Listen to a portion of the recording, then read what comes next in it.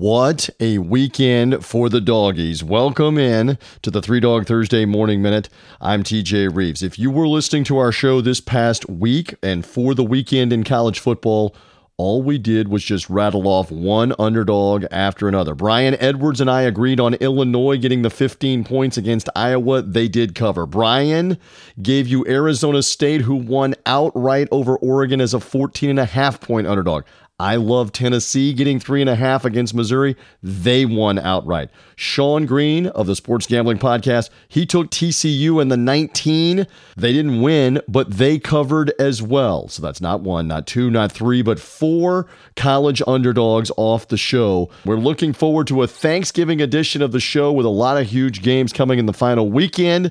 Find our show at 3dogthursday.com and subscribe on iTunes, Spotify, Google Podcast. And thank you for finding us on the Three Dog Thursday Morning Minute.